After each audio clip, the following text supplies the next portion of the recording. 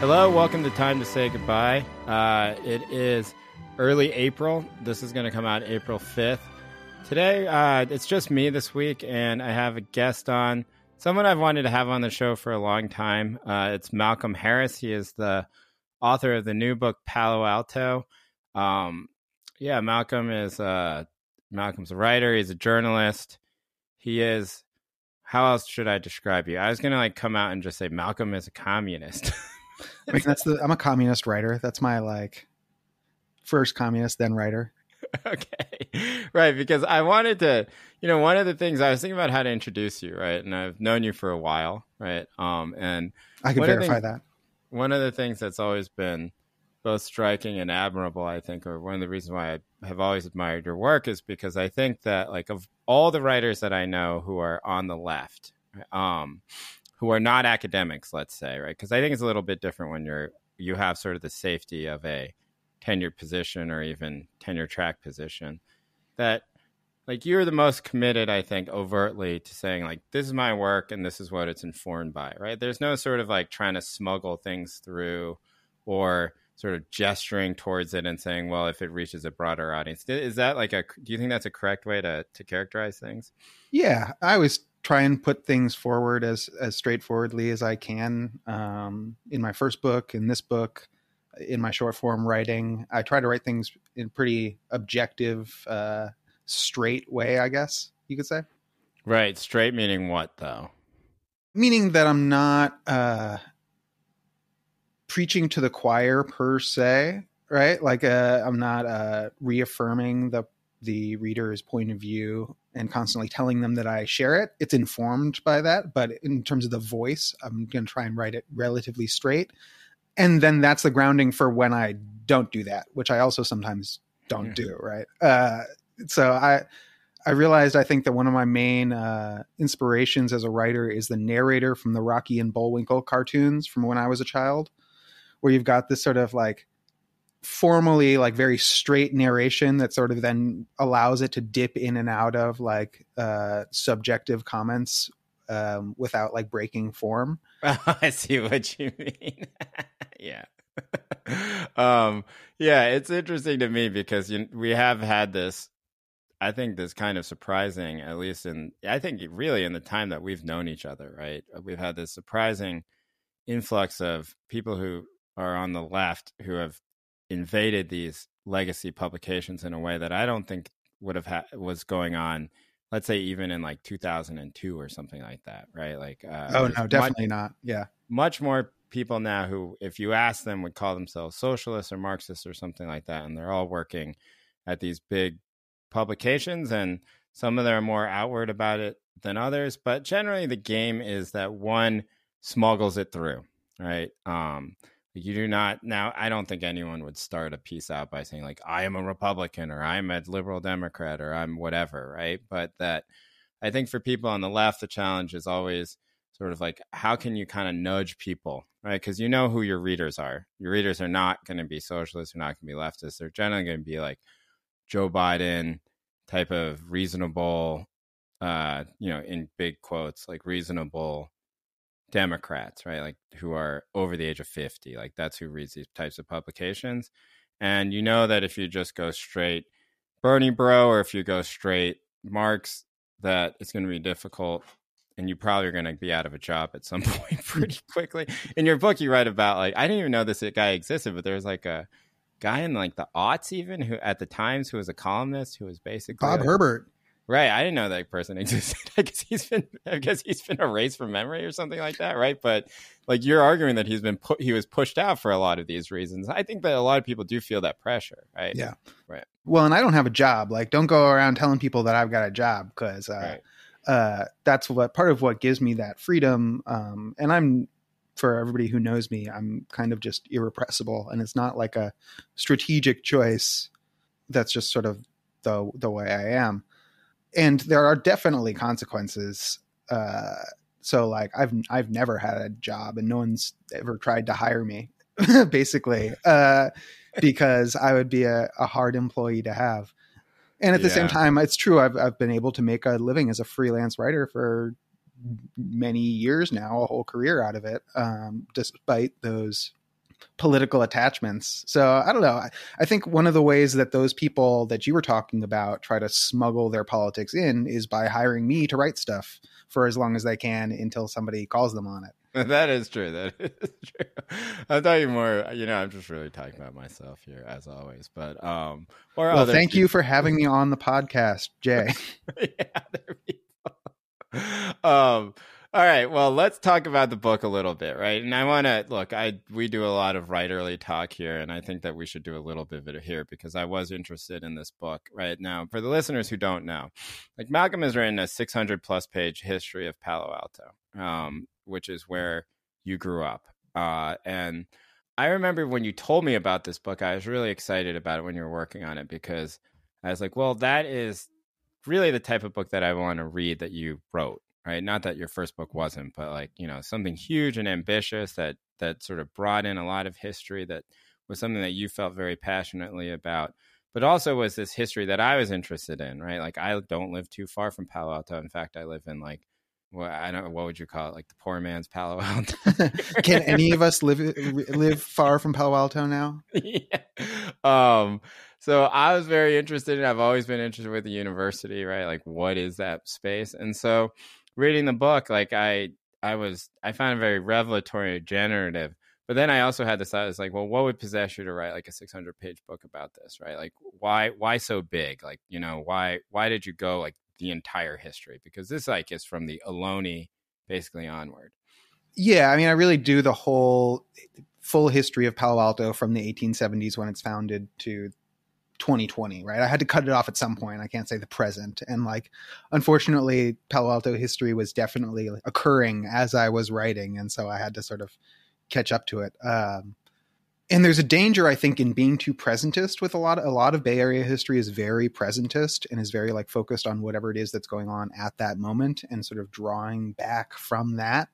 And I think a lot of those books have a short shelf life because whatever it is that they're looking at when they're writing doesn't necessarily last very long, and they don't have a firm anchor in like the longer durée history.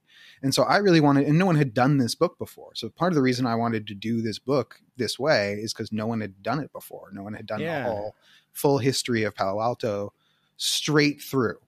And no one even like claims to have, right? It's not like I'm saying like no one's done this. I'm saying like literally no one has said like, I'm going to take it. History professor is trying to cancel you online, right? Being like, I heard Malcolm Harris say. No one is he not aware of my work? You're right. A lot of the Bay Area stuff, especially in the areas in which people now associate with Palo Alto, the books are so present that almost by the point where they're published, they're out of date.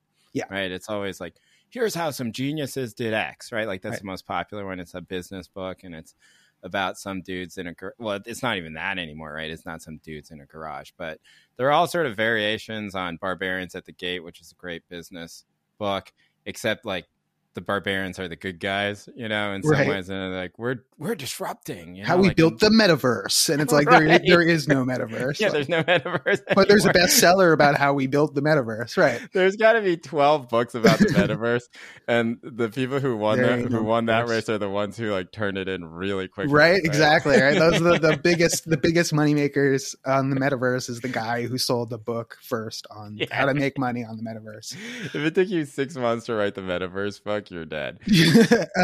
But so I wanted something that wasn't like that. And so I really did this whole outline when I was doing the research, and I was writing this like during the pandemic. I was reading, 10 hours a day, came up with this outline that I still have in a file cabinet somewhere. That was a giant piece of paper that I got, and I split it horizontally into 5 sections that did which are the 5 sections of the book, which are, 1850 to 1900, 1900 to 1945, 45 to 75, 75 to 2000, 2000 to 2020.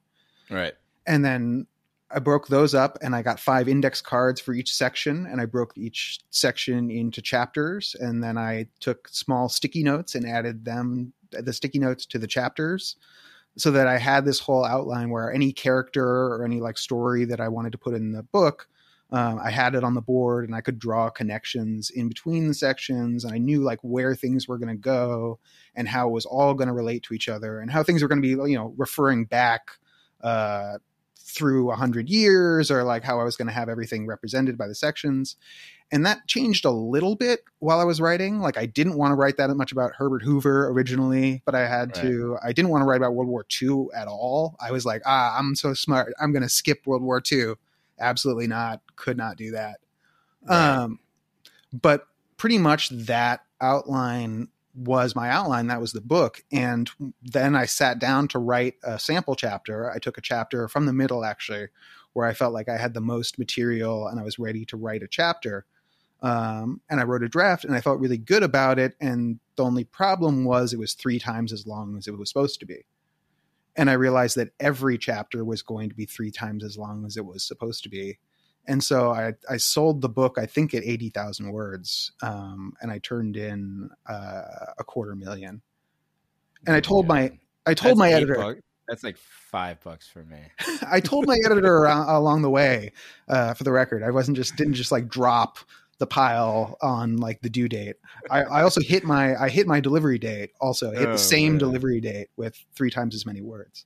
Well, that's impressive. It doesn't feel like you rushed it when I was reading it, but like, I wanted to start at this introduction that you write, right? And it was something I didn't know. And you frame it in this way that I thought was quite clever, in which you sort of give a confession to the reader, right? And your confession to the reader is basically, this is why I wrote this book. I'm haunted by this thing that happened over and over and over again when I was growing up in Palo Alto, but I'm not going to talk about it anymore. You know, like me as the narrator only appears here and the rest of this is something else, right? But I thought it was a very interesting frame in that, you know, while reading and listening to the book, I was thinking back on that. You know, I was like, well, how do you get there? So like, what was the thing that happened, right? Like, what is the thing that at the beginning of this book you sort of use as a device to propel everything forward? And I'm sure you also sincerely like thought about it a lot. Yeah. So you're talking about the suicides, right? I presume, which is that, yeah. So starting when I got into high school, Palo Alto became known nationally, really internationally even, for a high youth suicide rate. And young people in particular started dying by suicide on these train tracks that run through both of the high schools. And so we had I think the rate ended up being about 5 times as high as the state average for youth suicides during this period. And it sort of got like social science-ified into this discussion about suicide clusters. And like there was an Atlantic cover story, and there's a lot of journalism about these suicides that was always really unsatisfying for me because it was all very surface level and none of it ever got to like, what is it about this weird place? Because it is a weird place. And it was obvious to everyone at the time that these suicides were related to the specifics of this place. That it wasn't like some general happening or whatever, but that it related to Palo Alto and what Palo Alto was. And the CDC ends up coming in and doing a 200-page report on the phenomenon that has like no real answers. There are all these journalistic efforts. There are documentaries made. This is like a, phenomenon that's attracted a fair amount of media attention and analysis.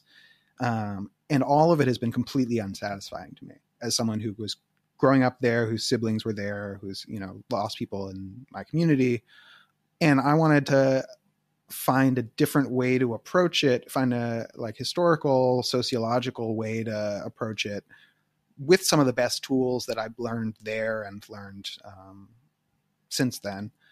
And the way I pitched that book is actually pretty different than the one it turned out, not only because it was much longer, but because originally it did have a lot more of me in it. It was, right. And I think for writers in my cohort and your cohort, especially those of us without terminal degrees, this is sometimes how you access the authority to write these historical stories is through the interweaving of your personal experience and your own history through that more general history. And I did try to do that. I have those files on the computer, like they exist. I deleted them. They're not very good. I'm just not as good at that stuff. And it doesn't mean that that it isn't really good when it's in other people's hands. I thought you do well. Other people have done it exceptionally well. I think I'm not very good at it. And the when I was writing my history, up against and with this broader history, it just was not working. Did it feel like that it wasn't, because you're talking about like the history of that you write about in some ways, like some of it is very technical, right? And some of it is very like, like you do a very extended metaphor, for example, about how like, I don't even remember what it was, like some amplifier works, right? With like dead antelopes and hyenas on one side or something like that, right? Is that right? Or cheetahs on one side, right? And Yes. so like it's that, and then it's like Chinese exclusion, Japanese internment. It's like labor coming in, agriculture, all this sort of stuff. It's all there. And then I was thinking about it myself. I was like, how would you even weave it in there? Like how do you insert yourself? Like your parents moving there, I assume was like a it's just like why people move somewhere, right? Like because you were born in Santa Cruz, right? And you came over the hill, right? And I'm sure that there was reasons for that, but like um it's not like some long arc of history sweeps everybody up and then ends up in this one place, right? It's a little bit different than, for example, writing about the history of immigration and saying my parents are immigrants and therefore they're part of this history. Is that right? Like, is that Well, sort of at the same time though, like, so my dad's parents moved with my dad to the Bay Area in the mid 60s. uh-huh? And that is an immigration, like a Right. migration story, right? We don't talk about it as a migration story or as a settlement story, but it is. It's absolutely a settlement Right. story. That's within 100 years of those lands being settled by Anglo Americans for the first time. So that's like the equivalent of settling on the East Coast of the United States in like the 1600s, right? Like that's the 1960s for Anglo American settlers in California. And so I think of myself as a grandchild of settlers of California, and coming to understand their lives as a settlement narrative and as a migration narrative was pretty important. And I think I wanted to write a book where almost anyone who lives in California can draw their story or can see their story in the book and can draw their past into it, not just like as soon as they set foot in California do they start being a part of the story, but like, the history of Japan back to the mid 19th century Right. is part of the history of California, right? Right. Like consistently through that whole period. It's not like when a Japanese person sets foot in California, their life starts to matter to California history. It's like their grandparents' lives mattered to California history. It's part of the same world. And so trying to dislodge California from this sort of national history lens into a global history lens allowed me to see not just other people's stories, but also my own story as a story of settlement. At the same time, like I didn't particularly want to tell this story of like my dad's parents in this book, right? Like that's not what my goal was. Yeah, it would have been weird, honestly. I don't like, even if you had done it well, I think that I don't know, it would have been, you would have had to do it a lot for it to not feel tacked on. And Right? then you would have had like a gigantic book where I think that a lot of people who might not be vibing with that would feel knocked out of the story in some sort of way. Do you know what I mean? Like, I think it was the right choice. Yeah. And in terms of trading sentences, in terms of word count, like I was already, Right. this was as long as it could be, right? You basically like, you can't publish. I couldn't have published a longer book than this. I'm amazed they gave me this many pages, but they weren't going to give me any more. Like this was it. And so Oh, they're like, I feel bad that there's not a like fully detailed bibliography in the book, right? oh, that's why. It's because of like, we Oh can't. yeah, Yeah, yeah, there was no more pages. I mean, to yeah. add, like we had to add another folio to get it made it 720 instead of 704, and like that was a drama. Oh, And yeah. so like I literally could not have added any more words. Google Docs cut me off, like Okay. All right. So, like, you proceed then basically saying that this is a ghost story, right? Like, it is a ghost story in that you feel like Palo Alto is haunted. And it's not just haunted because of these kids who you know or who were part of your community who started, were part of this. I don't even know how to put it, but like, suicide, rash of suicides or something like that, right? But that it is haunted for other reasons, and that this is your exploration of it starts like right at the beginning. And so I wanted to touch on a couple places because we don't have enough time to do all of it, right? But I do think that you have this thesis running through, and I want you to tell me if you think the thesis is right or wrong. I think that the thesis that you have that is running through California, or Palo Alto, is that Palo Alto and California, even at large, right, is a story of somewhat unexceptional men, right, who come in and they don't really invent anything. They don't really do much, but they find themselves in these positions where people, I think the phrase you said was like, other people are making money for them, right? And the number one person that you start with, or the big person, first person you really focus on here, is Leland Stanford, who obviously is the namesake of the university and is one of sort of the big figures in early California history. And I think you describe him that way, right? You say like Leland Stanford was somebody who other people made money for, right? And that the demographics of California are basically people who are brought in to make that money for that person, right? And you see that over and over again. You see that in Silicon Valley, for example, where you have like a Vietnamese population that's brought in to work in the semiconductor plants. Is that right? And that if you go down to San Jose, you see that population, right? Down in San Jose. Then you have H-1B visa workers who are brought in to work in tech, right, at early tech, and then they sort of go out to places like, like Hayward, or they go out to still San Jose, or they go out to Cupertino, they go out to all these sort of valley suburbs, and then there's a huge Chinese population, there's a huge Indian population in those areas. And then on and on and on, all the way to like Elon Musk and the people who are working at Twitter right now, that like there are people who are good at getting other people to make money for them, and that California in some ways is the people who are brought in to do that. Do you think that's a fair thesis? Because that is sort of the thing that I got over and over again that I found very compelling, because I have honestly not really thought of the state in that sort of way. Yeah. Well, and what does a capitalist do but get other people to make money for them, right? And so California is this world headquarters of figuring out new ways to get people to make money for you. Right. And they're really good at it. And so when people say like, oh, they don't really do anything, like sometimes that's true. Like there are definitely like scammers who take advantage of the scene or whatever, my father's father was one of them. Wait, what did he do? I don't know too much of the story, but that's part of it.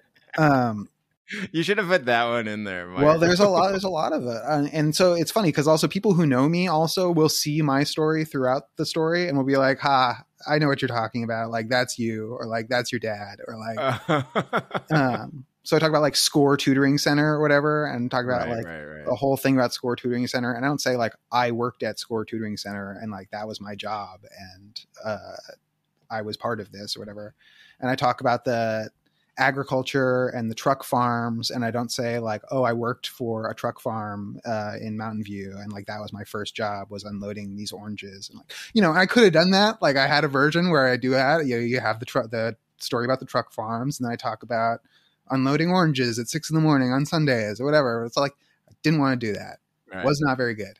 But so as a history of capitalist development, they're constantly figuring out new ways to get people to make more money for them.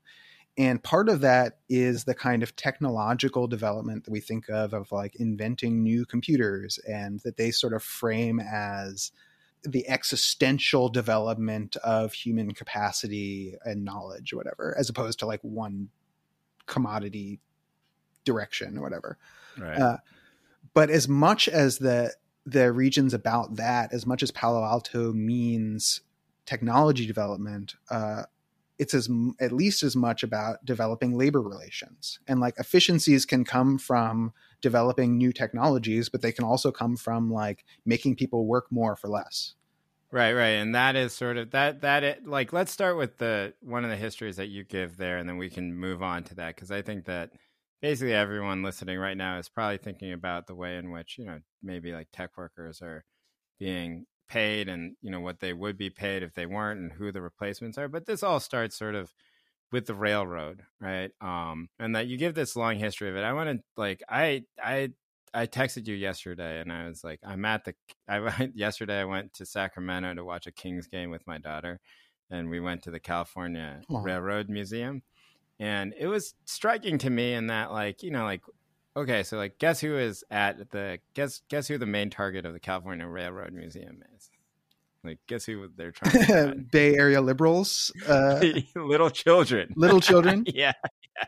Little kids. I guess that love makes sense. Who wants to go to the train museum? They love trains, and so you go in there, and the first room that you go in there is a gigantic train, right? Like, that's what the train museum is. It's like a bunch of old trains that are inside a building. It's actually quite cool. Like, I was very happy. We stayed 2 hours in the museum. I went with my friend and his kid too. And it's for Bay Area dads who like trains. Bay Area dads, yeah. And his wife was there too. I think she enjoyed it. Everybody enjoyed it. Like, it was like very enjoyable. But you go in and you're with your kids, and your kids like, trains. And then there's this giant train, and has Leland Stanford, Governor Stanford written across the side of it. And then they have this mannequin of Leland Stanford in the conductor. As if he's conducting the train. Yeah, a real thing that he did. He's like, he's like following the train. He's following the whistle or something like that, right? And then all around it is this huge exhibit about exploited Chinese labor, and I was shocked, honestly. Now I wasn't shocked in the sense that I know that, like, museums are going woke or whatever, right? Like, that is a thing, right? But I was like, the volume of it was really surprising to me.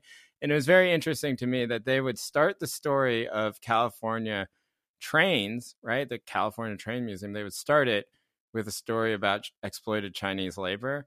And, like, it was kind of cool. I was like, whoa, this is really cool. And then you go to the rest of the thing, and you're like, this is weird, because the rest of it is just like, here's another train. Isn't this train cool? Like, there's no politics or history about the rest of it. It's literally just like, this is a dining train.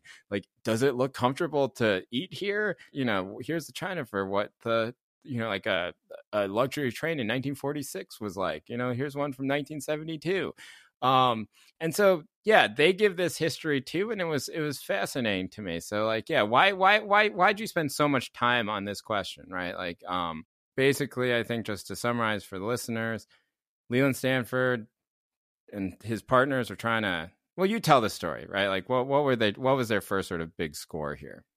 So Leland Stanford, who's a sort of a schmuck, right? He comes from a family whose fortunes are on the rise because they happen to own a tavern that happens to be near the newly constructed Erie Canal.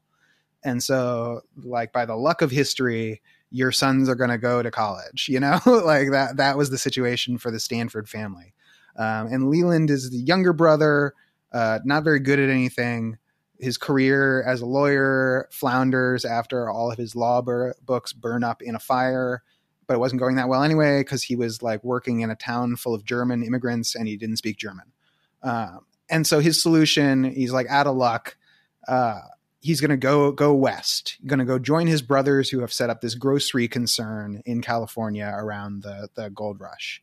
And famously, kids who grow up in California learn very early, it's not about the gold. It's about the business you set up, around the gold. And is that a lesson you learn in California? Oh, yeah. In like fourth grade. It's like, it reminded me of Deadwood, how like the sheriff he's doing a hardware store with his partner, right? Like, well, and these were really that was the petty capitalists of the West at the time, right? That was how there's a capitalist class didn't really exist out here yet. It was being created, and people didn't want to go out there because, again, you could die. It was very easy to die, and it was really gross, and there were no chicks. And so it was like, really, like, as a guy, you went there, and again, from not just from the rest of the United States, but from Sonora, from Argentina, from China, from France, from, all over the world, seeking your fortune, gonna get some gold and get out of there. That was like most people's orientation towards the gold rush from most places around the world. Because, again, for settlers, shitty place to live, like real lousy, edge of the world. And so for the guys who stayed, who set up these shops, they were this leading edge of the capitalist class out in what was effectively an overseas colony. Because before you've got the Transcontinental Railroad, California is literally an overseas colony, right? If you want to get there, your best bet is by boat. If you're Right. unlucky, you got to go overland. And then that's through a bunch of other nations, right? There are like sovereign Indian nations where you're going to get shot trying to get out to California. So the capitalists who are building up this overseas colony, more or less, are relatively like petty grocery guys. And Leland Stanford was part of this crew of guys who nicknamed themselves the Associates. And they all had like these hardware grocery stores, but they were looking for some like next score. And this guy named Theodore Judah, who was sort of the first Wozniak, right? He's the first guy who was really focused on the tech and the answers. And he had to find his capitalists. Right. And he's going around pitching this idea of, I know a way to get through the Sierra Nevadas to make a transcontinental railroad on a northern like line. Because there was a debate there. If you're going to build a transcontinental, is it going to go through the south or is it going to go through the north? And they meant very different things. And Theodore Judah says, I've got this way through the Sierra Nevadas, which is the main thing that's blocking the transcontinental railroad from being built. And he's got a road he thinks can make it happen. And the Associates decide to invest a very, very small amount of money in this plan. Like it ends up being like $20,000. It's like 20 grand. You know, it's like not much money. Because again, they don't have that much. They're not like, it's not Rockefeller or whatever. These are just like some hardware store owners to back this plan for a road that could become a railroad. And they're like, if it doesn't work, we'll just turn it into a toll road. They try to get out of the deal and sell it to like other people as soon as they get into it. You know, they have no real hope or plan for this transcontinental. Theodore Judah dies. But what happens is the Civil War breaks out. And so this deadlock that's going on in Congress about, is it going to go through the South or the North, which really couldn't be broken until the Civil War and the South secession, because both sides wanted the railroad to secure their part in the Union. Suddenly, the South can't block the railroad anymore, and you've got lots of votes for the railroad in the North, as well as support for Republicans on the West, which were sort of the like third place party at the time. Leland Stanford, as a sort of luckless goon, is that you know, the head guy of the Republican Party on the West Coast that no one really cares about until the Civil War breaks out. And then suddenly he's like Lincoln's trusted West Coast advisor, Leland Stanford, this fucking goofy hardware store owner. So he goes very quickly from being a petty capitalist to being the face of capital on the West Coast, this rich guy who makes a bunch of money, you know, illegitimately off the railroad, not by the railroad itself, but by owning the like rail contracting companies or the land development companies or other really like sketchy ways to make money off this contract. He becomes governor of California. He serves a term. He serves a term as a senator from California once California becomes a state and enters the Senate. And he gets himself sort of appointed. You don't have direct election yet, so he gets himself sort of like made senator. And he really stands up in front because he's the least competent of this crew of guys in the Associates. And they all decide like, look, if the workers are going to kill somebody, or if the government's going to like investigate somebody, if somebody's going to have to answer for everything we've been doing over all these years, it might as well be Leland. Like he's the one. And so when I say that, you know, Leland didn't make any money, but had a bunch of money made for him, that's not me. That's one of his associates. Like that's one of his buddies. So even at the time, they were all talking all sorts of shit about this guy, and writing all sorts of stuff about this guy. Like not an admired businessman, but he sort of dies before the bill comes due, and it's his widow Jane who gets his bequest out of trouble with the federal government and gets it secured and put into what becomes Stanford University. And so they sort of get away with it. And that getting away with it is Leland Stanford Jr. University and Palo Alto. Let's go back a tiny bit, right? Because like one of the things that he is blamed for, right, even though he wasn't so instrumental in this, but blamed for by the people who ultimately sort of, you know, the people who everyone was like, okay, if these people are going to be mad at Leland, at somebody, let's have it be Leland, is that he is in some ways the face of bringing Chinese labor into the railroad system, right? And there are Chinese people in America before, right? But that what happened at this point was that a lot of them had been sort of put into domestic work, which is whether, laundries and stuff like that. And that the rails brought in a lot of new migrants that were paid like what is like 2/3 of what like they would have paid a white person, right? And that like a lot of the very early, like you can sort of see the beginnings of the types of stereotypes or whatever, right? That sort of follow Asian people around in this country, that people are like, oh, they're so industrious. They work, they don't complain, right? They have all these these amazing inventive ways of lowering themselves down mountain passes in baskets and stuff like that. I remember I was reading that, right? And, it's true. I mean, it's this very funny discussion among the associates when they're like, okay, so how do we get laborers who can build this railroad that we can afford, who don't have recourse to being settlers? Because they had this problem where if they got Irish workers, and then there's a silver strike, and then all the Irish workers are gone because they're going to go to the silver strike. Right. But during the gold rush, there had been all these, it's really the foundation of, Anglo-American law on the West Coast was the exclusion of foreign miners from mining claims. So Chinese miners would come, and, May Nai has a good book about this recently, about like immigrants from China who came with the gold strike, who were looking to get some gold and go back home, just like everybody else was, who were like adventure seekers, looking to get some gold. And what happens is once there, the Anglo-Americans sort of edge everybody out and says, you can't have the gold. This is our gold. And so you have they institute a foreign miners tax and edge the Chinese population out of the mines into other kinds of work. And because there is a real like egregious deficit of women in California at that point, there's a lot of labor that is traditionally designated to women that then was picked up by the Asian immigrants because those were segregated labor market opportunities that were available to them. Also because they were better cooks they had like a more sophisticated culinary tradition than the Anglo-American miners. Like seriously, like they like knew how to cook vegetables, like literally. And so you see these stereotypes and these stereotypical associations of Chinese workers and then more broadly Asian workers, more racistly generalized, and domestic work in this period.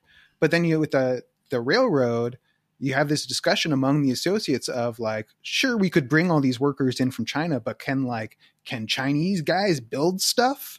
Right. And it says like, well, they built that big old wall. So probably they can build stuff. And like, actually they were much more sophisticated and like had a deeper experience of building stuff than any of the other workers that they were competing with. And so they like bring in these like famous miners from the UK to like have a like competition about who could like lay more track faster, and the Chinese workers like crushed them. So it was skilled labor, right? It wasn't just that they got these guys for cheap. And in the scale, like, yeah, there was global labor arbitrage going on where they could pay these workers less than they were paying white workers. But in terms of labor opportunities that were available to those workers, work on the railroad was pretty good. And like their consumption, which is how you could measure their like wage really at this time, was pretty good. Like they ate pretty good. They sent money back. It wasn't like slave labor or coolie labor or something like that. It was skilled construction labor. But at the same time, you had the working men's party develop this real antagonism towards the Chinese workers who were coming in and they saw as threatening their place in the labor market. Right. And it was those people who started to protest at Leland Stanford's house, right? Which, if you know San Francisco at all, it used to be on the top of Nob Hill. And then to get away from that, he decides, I'm going to move a little bit away. And he starts this ranch or farm right down, and there's a big tree, and he calls it Palo Alto, which I think means tall tree. Right? It does. And there is a tree in particular by the railroad tracks that the Portola exhibition camped under and wrote about from the beginning of Spanish colonization. And so there's like this notable tree that they named it after. Is it still there? Oh yeah, it's right by Palo Alto High School. Oh, Palo Alto really is weird. I guess we should have talked about that at the beginning. Every time I go there, I'm just like weirded out. I don't think it's like a haunting thing, but I just don't understand. Like, who lives here? Everything feels empty, Intentionally. Even Stanford campus, I'm like, Ghost campus, right? There's no people there. Student on Stanford campus, never. And so I used to go there as a kid, as a teenager, because it was the best place to loiter, because you could go there, smoke cigarettes, sit around, read your book, and like no one would ever bother you. And it's the only place in town you go and no one would ever bother you, look at you twice. I know. I remember I was like, the first time I went there, I like that gigantic quad or whatever that they had, and I was there and I was like, is school out or something? Like where are the students? And you kind of have to search for them. It's just a very, very weird place. But part of that is because it's a huge campus and they've got big. Thousands of acres because there was a rule put in with the founding of the school that they could never sell any of the land. Yeah. And so they still hold 8,000 acres. And if you think about 8,000 acres, like in general, not like that much land, but you think about 8,000 acres in the Bay Area, and like no one has 8,000 acres in the Bay Area. No, like, it's crazy. Like like an eighth of an acre is worth like $2 million or something. Right. Like so that this is unfathomable value is this territory. Right. And because they were not able to realize any of that value except through like renting and leasing it and building up the school itself and building the community and controlling the value of the community, it has led to this very weird place. And it's true. It's like part of that. What's so weird about it and why the school is so empty is that it's determined to be such an elite institution that it can't let anyone in, even as it has all this tons and tons of space in this place that everyone wants to be. Yeah. And so that emptiness is like what they're going for, right? Like that's what makes it valuable. At the same time, it's like thoroughly unpleasant and like pretty weird. And so you're walking around very unpleasant. And you can't see you see like 2 or 3 people at a time, just like on this huge campus. And it looks like everyone got murdered or something. Like it looks like a neutron bomb went off or something. Yeah. Most of the people you see are really far away, cause it's like kind of like those areas are super flat. Like I just find it strange. I just can't imagine. I didn't go there and I have not spent that much time on campus, but I've spent enough time on campus where during different times where I can like kind of get a sense of things. And like, I just have never been to a campus that's that empty. Here at Cal, right, in Berkeley, like it feels sometimes like there's a billion kids walking towards you at once. And you're just like, oh, so that's, it's bad in some ways, especially post-COVID where you're just like, don't get me sick. All of you are disgusting. You're diseased. There's that, but at least it feels full of life, even though all the kids feel stressed out to me, I'm just like, why aren't you like, don't you guys have fun? But at least I see them, and Stanford is just like, where are you? It's a strange place. But here, hold on. Let's go on to we're going to skip around a bit. So like, that's where like sort of Stanford gets started. It's Leland Stanford moves there because like all the people who are mad at him or say that they're mad about him about the Chinese are screaming outside of his window every day because everyone knows where he lives, right? This is a thing that I've thought about a lot, and I noticed that you spent a lot of time on it, right? You spent a lot of time here we're fast forwarding quite a bit here, so you spent a lot of time on the radical 60s and the 70s in the Bay Area, and you give a history, and like this is a history that I think a lot of people have written about, but I found it very interesting because I was like, well, why is Malcolm writing? I apologize if I'm like trying to get it in your head here, but you can tell me. No, do it. It's fun. Yeah. More fun to do. I was like, why is Malcolm writing all this history, right? Like about SNCC? Why is he writing about the Panthers? Why is he writing about sort of the third worldist movements that started Nairobi University that was started in East Palo Alto, for example? Like, why is he writing about that? Now, East Palo Alto, Nairobi University, I sort of understood because it was a little bit more, it's right next to Palo Alto. So it'd be difficult to write about Palo Alto, East Palo Alto, because that's like a huge part of that And the Black population in East Palo Alto is a big part.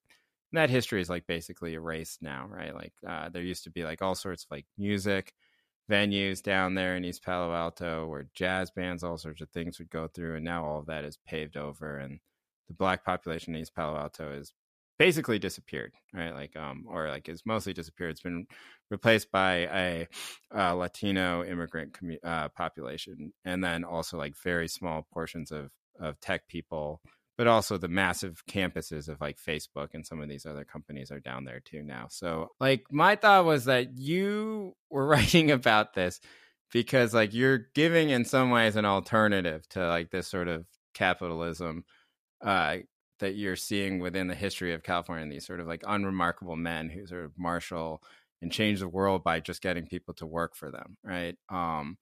And that this was sort of like your hopeful thing, and that there's a lot of energy in the sections that you wrote about these movements, right? Like about what could have been. Like, so you tell me, like, why'd you spend so much time in this one, like in this area? Because like I would say of the spaces in which you fill, some of this history is so novel, it's so new, you know? And this one is one I think that like, you know, there's a lot, like a lot of people have written about it, right? Yeah. Like there's a lot about this sort of stuff. So yeah, you tell me.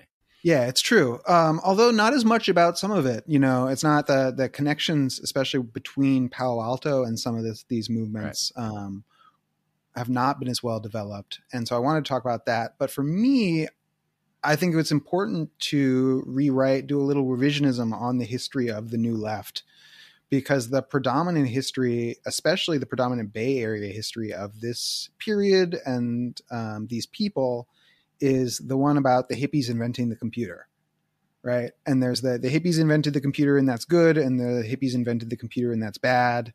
Whether it's like the internet and the Grateful Dead are sweet, or like... Why don't you explain that a little bit? What do you mean the hippies invented the computer?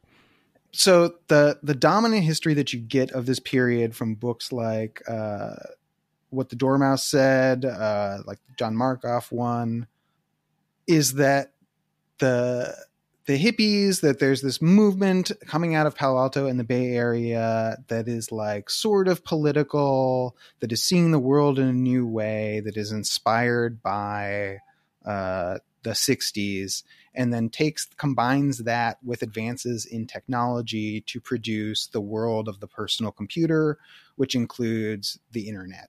Right. And that they take the technology from the big science, big institution, state era of the post-war period into the era of the personal computer and the internet that we know today. And figures like Stuart Brand and Steve Jobs bring that ethos forward into the tech industry. And that story has been told a number of times in a number of different ways. And part of that history involves erasing the New Left, or misunderstanding the New Left and what the New Left was about. So in some versions, that means writing them as sort of dumbasses who didn't realize that they were like conservative and that they were creating a new like conservative neoliberal world.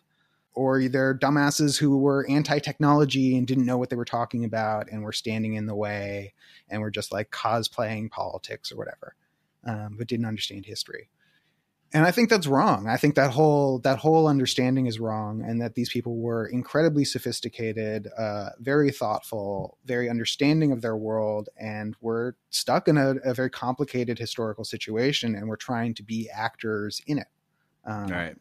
And reviewing some of the stuff that they came up with, you know, and if you look at the way someone like H. Bruce Franklin, who's I think a main character in that section in that book and is a leader of the left in Palo Alto during the late 60s and early 70s, as well as an English professor at Stanford, the way he gets written about, if he does get written about, and he does sometimes in these like tech histories, is really insulting. And like really it does not line up with the stories about this guy that I've read, that I end up reading in the like left-wing histories of this period.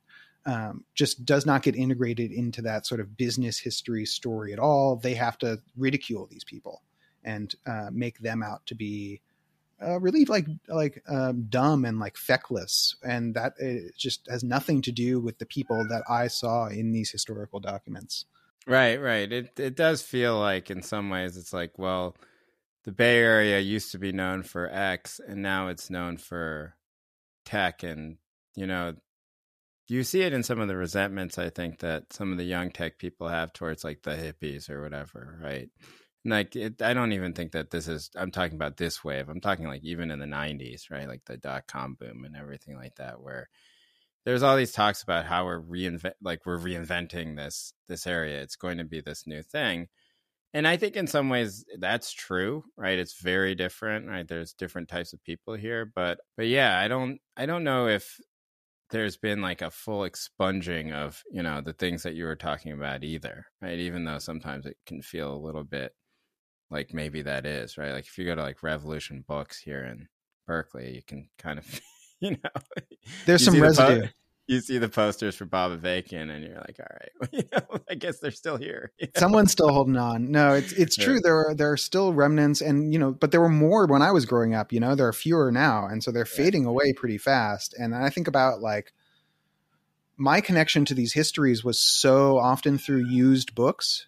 And I didn't know that the people who read those books and maybe even printed those books and left them for me at $2 a pop at the many used bookstores of the Bay Area that were there when I was growing up. I didn't know that they were part of this movement, right? And that they were like reading these books as part of a social struggle that they were involved in. I didn't like think about it that way. And that this was something that was going on in this place. I thought about it as just like, these are the books that existed or whatever, but that's definitely not true. It was like part of these movements, and a lot of the books, on my shelf and books that I end up drawing inspiration from for writing this book were books that they literally left on the shelf for me to find, and it's sad when you look around now that every one of those stores is closed. Well, okay, so that was where I want to sort of get to in the conversation, which was like, like I think that one of the things that I think people on the left are right now are a little bit like, I don't think that there's a clear way in which a critique of tech has emerged that, at least to me, has seemed particular, that doesn't feel in some ways to be like either overly broad or overly specific, right? So for example, I would just say, like, let's say like all this stuff that's coming out about open AI or something like that, right? Or AI and everything like that, or even crypto back, like, a couple of years ago, going back like 2 to 6 years ago or something like that, right? That there's always a sort of like knee-jerk rejection of these things, right? That oh, this is going to be X, Y, and Z, and that the knee-jerk criticism is generally correct, right? Like I do think that these things are just money-making machines, and most of them are probably not going to amount to very much, and if they do have a world-changing effect, it'll be negative, right? But I mean, how do you feel like, having written this book, like what do you think is a good space for a sort of left critique of this industry and of the people who are sort of clustered here now? Yeah, that's a good question. 'Cause I think part of there's a kind of critique that wants to label everyone as scammers, right? That like Silicon Valley and the whole tech industry, they're a bunch of scammers who don't produce anything. None of their companies make any money. They're just leeches on the economy. And you'll see this kind of critique all over, right? From like the right wing, all the way to like Marxists who have some particular understanding of the tech industry as non-productive. Right. Which is just see the whole thing as like essentially parasitic and essentially like con artists. And that's true to a certain degree. You'll see it in certain cases. But at the end of this research, what I came to conclude is that they are doing something, and that they're doing something actually very important. It's just not the thing that they say they're doing.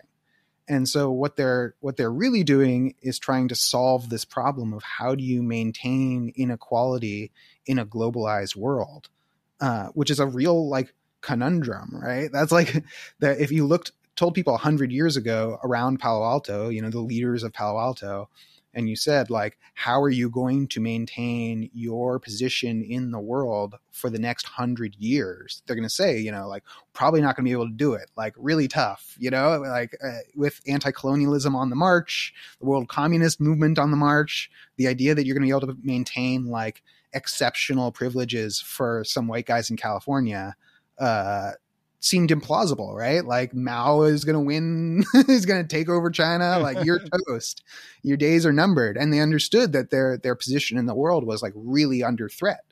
Fast forward 100 years, like they solved that problem in a lot of ways, right? The game's not over. You can never end the game as a capitalist because putting people to work for you always involves the potential of them saying like, no, fuck you, I'm going to kill you instead. And so it can never be over. You can never end class tensions as a capitalist. But in terms of being able to secure and protect your place in the world and indeed enhance your place in the world over that 100-year period, amazing success, like fantastic success, not just for Palo Alto, but for the elements in the world that Palo Alto exists in service of. Because Palo Alto serves a very particular purpose for people who maintain unequal positions throughout the world, not just like locally in Palo Alto, but like the king of Siam, for example, has depended on, Palo Alto to protect his interests in the past, right? Like the Sultan of Brunei has a very particular relationship with Palo Alto. The Saudis were right? Yeah, they like shipped today Elon Musk out for the World Cup, and he had to watch the game with him when he was trying to figure out how to raise more money. Yeah. And so Silicon Valley, and again, not just right now, and not just 5 years ago, 10 years ago, and not just 20 years ago, but like into the 20th and 19th centuries is very important for the world and for like the structures of inequality in the world. The Palo Alto is an answer to a very complicated problem that is in some ways, I think, the way Du Bois phrased it was the problem of the color line, right? That's the problem of the 20th century. And it's like, how do you maintain an unequal hold on the world for white people in a world where everyone knows about everyone else and white people are a minority, right? Like, how do you hold on to that privileged place? And Palo Alto has been an answer. Yeah, it's interesting because it's like in some ways it's not as obvious because like for example, let's say in Korea, right? Like you have these families that own these gigantic conglomerates, and those are the families, and they literally pass it to their kids, right? And there's some history to be written that like some of the Gilded Era families, right? Like you see these sort of country estates or something like that, right? The people or the hearse, right, for example, that money is largely still there in some form, but not like they don't wield a gigantic power over everything like they used to, right? Like the sort of days of the barons are gone. And so that the specific families are different, right? But you're right, it is still largely like the same class of people. What is interesting to me is whether or not these tech moguls are going to keep it in the family. And I imagine that they kind of won't, right? Like, I mean, they kind of haven't, but you just have something that's a little bit different. Like, it's not just like one entity with like characters that everybody knows who become famous, right? Like it is sort of this new, like kind of quote unquote meritocratic thing where you pass it on to like some guy who you've been grooming quietly, and then that person becomes a CEO. But it shifts back and forth. And so like if you compare the class backgrounds of the first generation of Silicon Valley guys in the 60s, all white guys, but whatever, they're from a diversity of backgrounds, whether they're like, Jewish refugees, the son of a Midwestern preacher, whatever. There's just like a general cross section of white guys. And if you compare that to the guys of the 80s, who tend to be not just random white guys, but people who happen to go to private schools or happen to be in communities of wealth, that's a shift back towards a more familial, like family-based mode of social reproduction, right? And then you go into the people today, you go into like the like round after those guys, not Steve Jobs, but like Travis Kalanick and like those guys or whatever. And a lot of those guys are really just acting out privilege, right? And like family privilege and extending it. And so like, yes, that's true. And we see with Stanford University and the founding of Stanford University, the transition from a like traditional aristocratic family-based passing down of privilege to the dispersion of a like bourgeois class in the West of these privileges by the Stanford family. So Herbert Hoover isn't like literally Leland Stanford Jr., but he becomes Leland Stanford Jr. by like stepping into that role. But then you see a trend away from that in the last quarter of the 20th century as capital's like orientation to progress and like increased production changes a little bit. And so you see capital ally itself not with like, you know, the forces of liberalism anymore, as you saw in the beginning of the 19th century, or the 19th century and the early 20th century, but the forces of like patriarchy and reaction, right? And I talk about in this book that like suddenly capital is like, yeah, we want kings, we want sheikhs, we want sultans, like those are the guys that we want in charge. We don't want to do the like liberal democracy thing anymore, especially throughout the third world. We want like people who are politically reliable. And so they weren't more interested in capital was no longer associated with political liberalization at this point, because it runs into a wall, right? In the 60s, where if you extend the franchise anymore, if you liberalize things anymore, you run into a problem for capital. It's no longer useful. It's no longer the FDR days where you can profitably expand things that way. And again, Palo Alto has really shifted to accommodate that.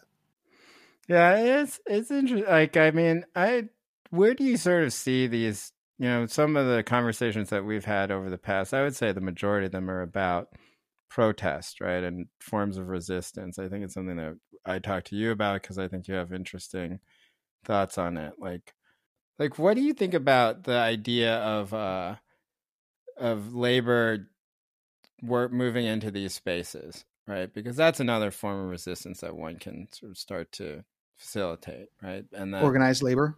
Right. And I've been of the mind, and I would say that I think maybe I'm wrong because you write about this in your book, right? You write about some of the history of trying to organize workers in these areas, and especially in these early, like, you know, I don't even know if you would call them tech plants, right? Or these sort of earliest iterations of what this industry was going to become. My sense of it is that it's very hard to organize these workers, especially at like the engineer level, because they make a lot of money. They're not particularly political, and they're people who are pretty much happy with what they perceive to be like freedom, right? Like they're like, well, I don't know, I don't even really want to work here very long, right? Like I'm only here to get my potential payout, and if I don't get my payout, then I'll just move to the next thing, and everybody will want me because there aren't enough engineers out here. So why would I get pay dues into some of this and get weighted down having to take care of other people or whatever, right? This is the mentality. It's pretty strong around here, right? Like, yeah. Do you think that they're like, how do you feel about that? Because it's like your history of the attempts to unionize and some of the people who worked on that was all new to me. You know, I hadn't read any of that. I found it really fascinating. So do you want to talk about that for a little bit? Yeah, there've been various attempts to organize within tech in the history. I think the United Electrical Workers were the big ones in terms of coming in and trying to unionize the industry. Got beaten in a couple times. You know, it's a tough one to unionize, and especially on the high end when they've outsourced so many of those jobs, the non-engineering jobs, the non-design jobs. And so you see like on the back of the Apple products, right? Designed in California, made in China or whatever. And that's an anti-labor strategy, right? So on some level, we have to think of the Foxconn workers as tech workers, right? We have to think about international tech labor and how do we draw connections between these, because that is not a stable labor regimen in China right now. Like the the future is very up for grabs, right? In the tech production sector, in a lot of ways. And labor is obviously crucial to that. So we need to reach across some of the divisions and the ways that the sector has been divided across nations, across languages, across race, across genders, very intentionally. And I talk about the whole history of putting those divisions into place as an anti-labor strategy, and one that's been very effective. And so I think like stuff like the Tech Workers Organizing Committee, which is, I think, a upstart, very amorphous sort of attempt to do industrial union organizing, right? Not just like at one place. Cause like, I think it's gonna be pretty hard to organize like Apple engineers into the Apple Engineers Union. Yeah. Like that's gonna be rough. Like, you know, I'm not saying it's impossible, and I'm not discouraging anyone who's trying to do that currently. No, that's a tall hill to climb. That's rough. Like no one's done that successfully, right? It's a tough one, and they've got a lot of strategies that's going to make that really difficult. Right. At the same time, when I look at the history of California labor organizing, so much of it is wildcat industrial organizing outside the official labor movement. And so I would probably be looking more toward those traditions for the future, if only because that's like what has worked in the past. And I think it's going to be tricky to get a toehold for the official labor movement in the area. But I did just see that something that I think was pretty interesting is the Stanford graduate students just announced a unionizing campaign with the UE, which has moved pretty hard into graduate student organizing. So yeah. Are those tech workers? Like they're definitely part of the tech industry. Tech workers, yeah. And honestly, if all they accomplish is to like kind of push them 3 degrees to the left, or even to knock some of the stupid ideas that some of those people have out of their head, that'll be like a big plus, you know. Like the I don't know. Every time I see like a tweet about San Francisco I hate, it's from somebody who went to Stanford. And well, just like, I'm gonna be rallying with some of those grad workers on Thursday when I'm in town. So you're coming to town? I'm coming to town. Oh, nice. Yeah, I'm gonna use they're gonna fly me out to talk to some students, and I will see if we can get some grad cards signed while I'm out there. That's exciting. Okay, this is my last question. It has nothing to do with anything about this book, but what do you think about all this like GPT stuff? Fake. You think it's fake? Fake. I think there's a monkey somewhere under a table just hitting keys. They've just employed workers. No, I mean, like, large language modules have existed forever. 50 years. Yeah. We've used this stuff a million times, and I think it's really funny. People like typing into chat box windows and being like, "Oh my god, it's alive!" The big innovation was they made it screenshotable and yeah, right, exactly. Yeah. It is not clear to me what its relation is to production at any level. Well, that's the thing. Yeah. And so even when people are like, oh, it's going to replace these jobs, all the jobs that they're talking about are like quote unquote bullshit jobs, right? Right. And it's like, so those jobs don't add anything to productivity anyway. So like, what is this supposed to do? And when I see like, you know, Coca-Cola teams up with OpenAI, and it's like, you better not be. That's like, a stock play. I know, but that's what it all is. And so if you look at like anyone who's making money off this stuff, it's all promotional. It's all promotional. That's the other thing that I don't quite get, right? So like with crypto, for example, right, which is another thing where everyone was like, IBM invested in the blockchain, right? Exactly. Like, right. Or like blockchain. Here's the thing about crypto is that any crypto project could print a token and then have wild speculation on that token that would make an independent giant pile of money for whoever was holding that token, right? It was like this crazy idea where you could have this completely separate funnel of money going into something that anybody with the internet access could do, right? That's not true with this AI stuff, right? Like you can't just invest in OpenAI right? Because I don't think it's a publicly traded company. No. You could buy Microsoft stock, like, like, oh yeah, that's so exciting for these people. Like, that's how I'm gonna go from having like, look at the stock charts for all these companies that have moved into AI. Like, you're joking, but they all took serious hits, and they all needed some story to tell about how they were going to make money in the future. Right. That's what I mean. It's like that's not like, 600xing your investment, right? And so then, like, that's a part I can't quite figure out, which is that, like, well, it is for Sam Altman. It is for Sam Altman, right? But not like for me, guys. Right? But like, that's where I was thinking about, because like there was this period of time where it was true that a lot of talent here in this Bay Area, like engineering talent, went over to crypto. And the reason why they went over to crypto was because they thought they were going to get rich. I have friends who did this, right? Like, I have a friend who got paid in the coin of the company he was working for. They tried to do that to me for writing. Oh yeah, they tried to. Right. There were writing companies that were like, get paid, and do you want cash or do you want our crypto token? Well, at least they gave you an option, right? So, now that is a very different incentive structure than this AI stuff. So that's a part I don't quite get right now, where I'm just like, all right, where is the money going to come in?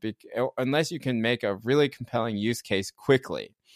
And then, like, the main marketing that they seem to be doing for it is all this AI doomerism, right? Like, like, oh, we've created something which no one cares about. The world. So it's like such a like niche, like cult interest. These people are so disconnected, man. My fantasy baseball Slack group has been converted, and they're all AI doomers now. And I had to like basically quit going in there because I was just like, look, I actually will say that I'm kind of impressed by GPT-4, right? Like, it does some stuff where I'm just like, wow, this is way better than the language models that I used in grad school. Yeah. But you're right. Until Sam Altman and OpenAI tell us what is in there, and that it is not like some like poor MFA graduate be like, oh my God. Yeah, shit. Right, faster. The mechanical Turk. Type with like two hands, like one on each keyboard. Just, oh no, another one came in. No. Yeah, this is some genius child that's hooked up. Like, it's like a Snowpiercer. A blogger at Vox was like, yo, can you rewrite this article for me or something like that? Now I have to type with my foot. Shit. There's another one coming. Like, yeah, I can. Exactly. Wait, no, we need the site to be down. Put the site down. Yeah, I mean, like, so obviously anything that can like form seemingly original sentences like instantly like that is impressive, right? But I've never, as a writer, I've never had a moment where I looked at it and was like, oh, I can't do that. Or like, oh shit, like this is some threat to me, or this is conflicts with what I do at all. And so I think it's really funny when writers are like, oh God, like, am I going to be unemployed because of this thing? It's like really impressive. I mean, like, damn, like, don't tell on yourself. Like, well, aren't we all just like assembling random combinations of words based on our input? And like, no, like, no, is that what you said? Is that what you do? You said that? I think. Like, yeah. No, we don't. I think critically. Like, I don't compose originally ideas. Like, I don't think I do any of that, but I still think I'm better at writing than GPT-4. But I do think, it's just 7 inputs here at this point, I used to might have had 9, but I'm getting older now and I have 2 kids. So I think it's been knocked down to 7. So are you using it like as an assistant? Is it your like? No, I don't use. Not really. I mean, here's the biggest problem with it is that if you want to use it as an assistant in that sort of way, then it has to be factually correct more than like it is. And it's always wrong. And so you spend more time like trying to figure out if the stuff that it's saying is right or wrong. And I don't use it for my articles, right? But I use it for some other stuff that I do. And I've tried it. And you spend more time fixing shit, Yes. It is very much like the experience of writing on Adderall. I don't know if you've done that, but I've tried that on a couple occasions. And you do write very fast. And then what you realize that once everything wears off is that you have to rewrite everything because what you wrote is nonsense garbage and it takes longer. So then you just don't do it anymore after a while because you're just like, why would I this is not saving me any time. And so my experience with GPT, trying to use it for other projects, has been pretty similar, where it's just like I now have to redo this. Why don't I just do it myself? I know how to do it. So I don't know. I'm a bit skeptical, but I think I kind of find that the literary part of it is more interesting than you. But that's just because, I have less of an opinion of our process than you do, I think. At least my own personal one. Okay. Is there anything else you want to say? This was great. Tons, but I think we got through a good bit. So yeah. So the book is Palo Alto. I don't know why I just introduced that like I was like Terry Gross or something like that. Because we're on a radio show talking about for an hour and a half. The book is Palo Alto by Malcolm Harris. Malcolm Harris. Buy it. Malcolm, buy the book. Thank you for coming on the show. Thank you so much for having me, Jay. Can't wait to come back. The book is great, though. I thought it was Thanks, great. man. I You did a appreciate good it. job. Yeah, I was. They asked me to. I will say, like, somebody asked me to review it, and I was like, first of all, I think I know Malcolm a little bit too well I would never write a bad word about Malcolm's book. And so you shouldn't have me review it. But then I was like, man, it's really long. I don't know if I can read it. I don't know if I can read it. I was worried when they were like, yo, Jay's going to review your book for the New Yorker probably. And I was like, I don't know, man. Like, he knows me. Like, I don't want someone who knows me. Right? Yeah. No. That would have been, I know you too well. It's just like, it's not there. There's like levels of people that you kind of know. Cause obviously in this industry, we all kind of know each other. But I don't know. I was just like, I just don't want to write a review of a book where I just wouldn't say anything bad about the person's book, because I like the person and I've had bad reviews written about me. I think it sucks. And like, there's no way to be like, hey man, that's just the game. Yeah, right. Yeah. We're still cool, right? Yeah, we're still going. No, we're not cool. See you on Friday. Yeah. I spent fucking years on that thing and you just tore it apart and you fucked up my career. Fuck you. We're not Thanks cool. a lot, jackass. Yeah. What do you think this game is? We're not moving millions of dollars of cocaine. We're doing this shit for small amounts of money. It's about the dignity and you took that from me. Yeah, exactly. Get out of my face. It's true. You want somebody who can say all sorts of shit, but yeah. And so I don't know. Maybe I should have just been like, okay, that's good, but I don't know. But it was, we were worried that you were going to say yes, write a whole thing, and then they were going to cut it because they're like, oh no, don't you guys know each other? Never mind. Right. Well, that was also the thought I had, was like, I don't want to do all this work and then have them ask and then me have to very honestly say, no, I know him, of course, but I don't know. Book reviewing is crazy. I'm not talking about the New Yorker here, but like, there are all sorts of book reviews that are written where you're just like, aren't you that person's friend? Yeah, don't you know that? Isn't that your kid? I saw you with that person 2 weeks ago and you guys are friends, Isn't that your ex? Yeah, exactly. You guys are buddies. Don't lie about this, like, why would you do that? I try not to do weird. That. Okay. Well, all right. Let's put an end to this. Thank you for listening to the show. Malcolm, do you have any more book events or anything coming up? Well, like I said, for your listeners, if this is going on the 5th, then if you are a member of the Stanford community, look for me around campus because I might be around. I think we do have a lot of people who are in Palo Alto, and we have a ton of Bay Area listeners, first of all. And, just listen to you abuse them, just like listen to this guy from Cal just like talk shit about Stanford. I didn't even go to Cal. I just live near Cal. I don't even from Cal, around Cal. A guy who lives around Cal whose main complaint is that all the students have coronavirus. I don't want them anywhere near me. Yeah. Yes, if you'd like to contact our show, it's time to say goodbye pod@gmail.com. And if you'd like to support the show, it's goodbye.substack.com or patreon.com/TTSG pod. Malcolm, thanks for coming on the show. Thanks so much for having me, Jay.